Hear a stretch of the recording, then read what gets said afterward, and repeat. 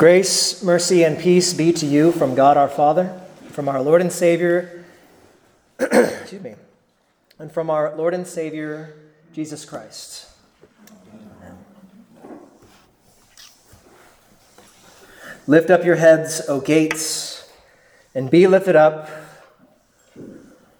O ancient doors, that the King of glory may come in.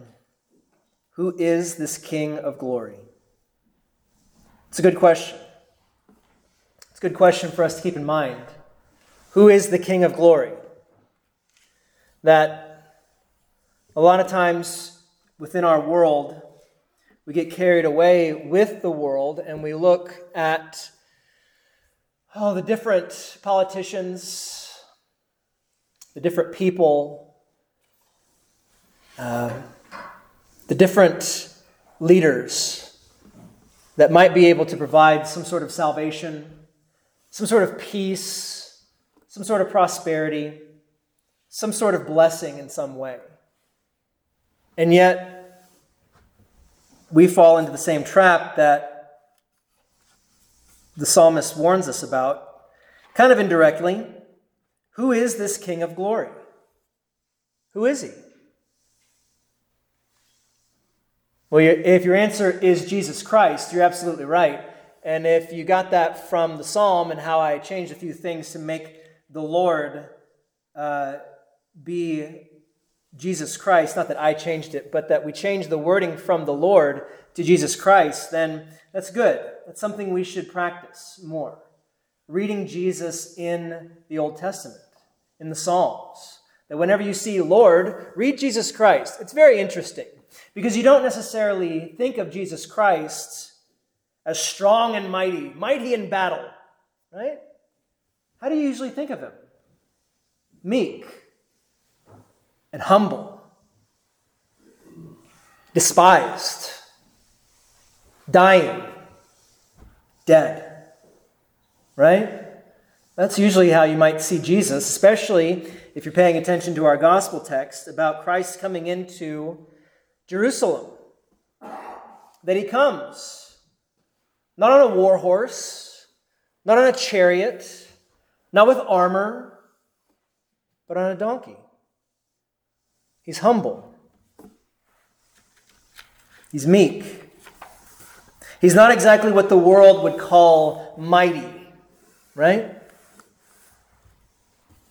We'll see this as we go along in this Advent season, that throughout this time we are preparing, right, of the coming of Christ. Not necessarily his coming to be born, he already did that, right? But he was born in a lowly way. He was born and laid where the cattle have their food, right? And we have creches or mangers to commemorate that. He came lowly and humble, and yet hidden beneath that humility is the Almighty God. The mystery of the incarnation is what this season is truly all about. How Christ came. How he fought in a way that we wouldn't expect him to fight. And how he wins in a way that we don't expect most to win. But it's interesting, if we go through this Psalm 24, and we read in Jesus Christ, which, by the way, if you want to know how you can make that connection, the Lord, capital Lord in the Old Testament, is a substitution for the word, or for the name, Yahweh, right? It is the name that God gave to his people to speak, to proclaim, so that we would know him as he wants us to know him, as he truly is. And then over time, piety got the best of people, and they changed certain things around in the pronunciation, and we don't exactly know how it's really supposed to be said, Yahweh, Jehovah. It's really not supposed to be Jehovah, but you get the idea. We lost the understanding of exactly how to pronounce this name because they eventually changed it to Lord, because they felt that God's personal name was just too holy to speak. It was just too much. Lest we scandalize God's name, let's just call him Lord. It's a very pious thing to do. But then he takes that and he does one better. And he says, well, if you'll call me Lord, you should know my name to call upon, Jesus Christ. Because he shares that divine name.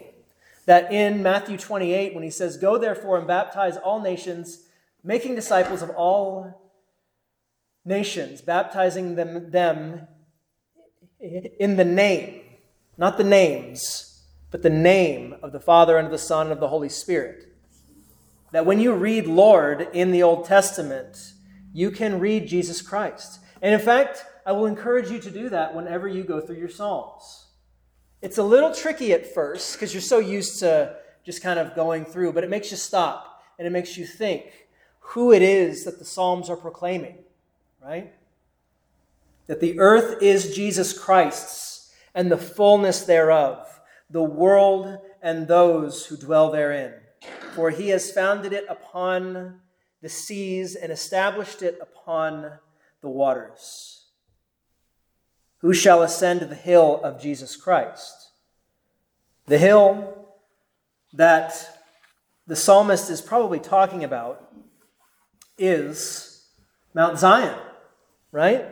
This is where Jesus Christ ascends. He comes humble and mounted on a donkey, on a colt, the foal of a beast of burden. And it is interesting that if you look at Matthew 21, if you look at Matthew 21, right after this, you see that while these people are saying, Hosanna, Hosanna to the Son of David, blessed is he who comes in the name of the Lord, Hosanna in the highest. Right after that, they say, it says, and when he had come into Jerusalem, all the city was moved, saying, who is this? Who is this man that everybody falls down for? Who is this? So the multitude said, what? This is the King of glory, strong and mighty in battle. No. They say, this is Jesus, the prophet from Nazareth of Galilee. They didn't quite get it. They didn't quite understand. And that's how we can be. That when we read these things about Christ and who he is, that even our confession can fall short sometimes.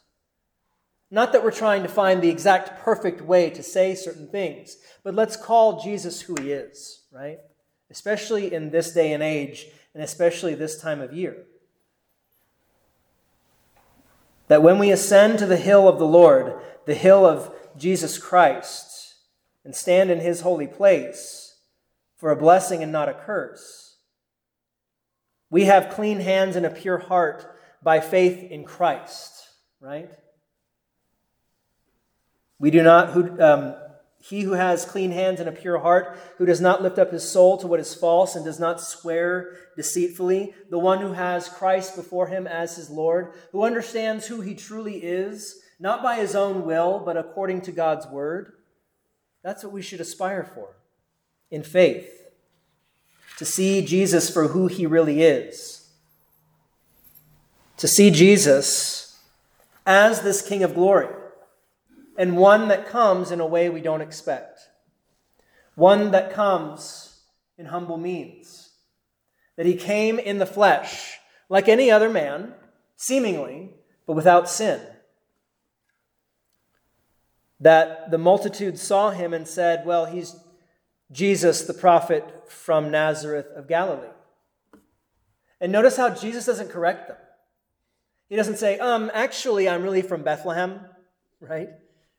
He doesn't stop and say, actually, I am the King of glory. Excuse me, I am the Son of David. Not just some prophet, excuse me, right? He's not petulant like that. He takes that title on himself willingly to show that he's just a man. But beneath the man, with the man, is the divinity of God. That he came as a man so that he would die to save all mankind. That this is how he fights. That when we ask, who is the King of glory, and you say, Jesus Christ, strong and mighty. He is strong and he is mighty in a way we don't necessarily think of right off the bat. He is strong and mighty because he holds back. He suffers and he dies. He is mighty in battle by dying, by shedding his blood, by taking on the punishment to himself. That he came humble and lowly and despised, so that those who saw him without faith said, why should I care what this man has to say? He's not even highborn, right? He's just some son of a carpenter. Why should I care? In the same way, Christ came to Jerusalem. He comes now by humble means, through bread and wine. He comes in such a way that people who see the bread and wine say, I don't get it. I don't get it. How can Christ be present in just bread and wine? It doesn't make sense. But hopefully, your eyes see what your ears hear. That just like if you saw Jesus, who was humble, and heard the word of God say, this is the King of glory, this is the Son of David, this is your Savior writing to you to save you, to die for you. Hopefully, by faith, you would say, Amen. Amen. God save us through this man.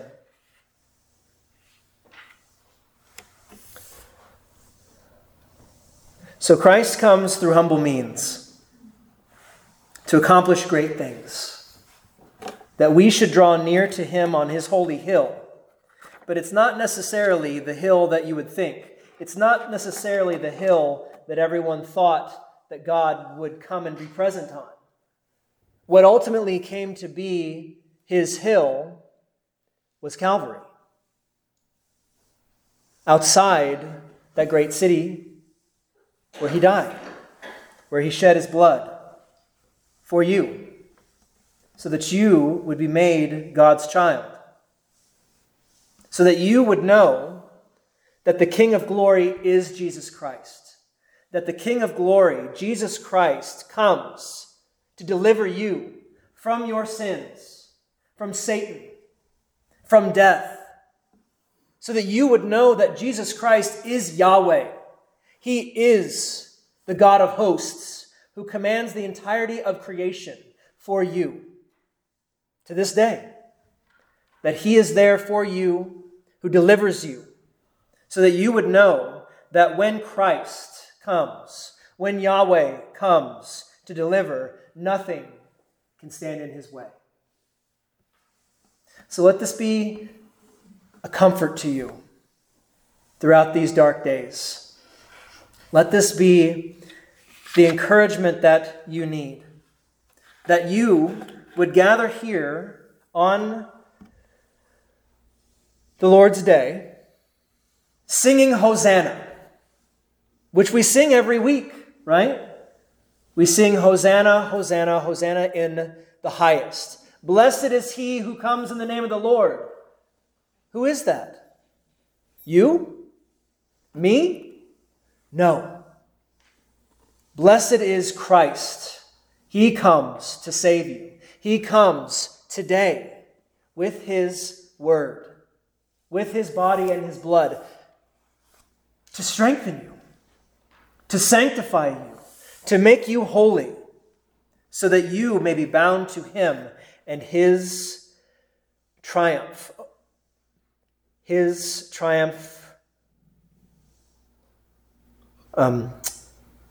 over sin, death, and the power of the devil. May this bless you, this Adventtide, that as we go forward from here, knowing who Christ is, that you would be strengthened through your faith, to trust in him, and to call on him who is mighty to save. And the peace of God, which surpasses all understanding, will guard your hearts and minds through Christ Jesus our Lord. Amen.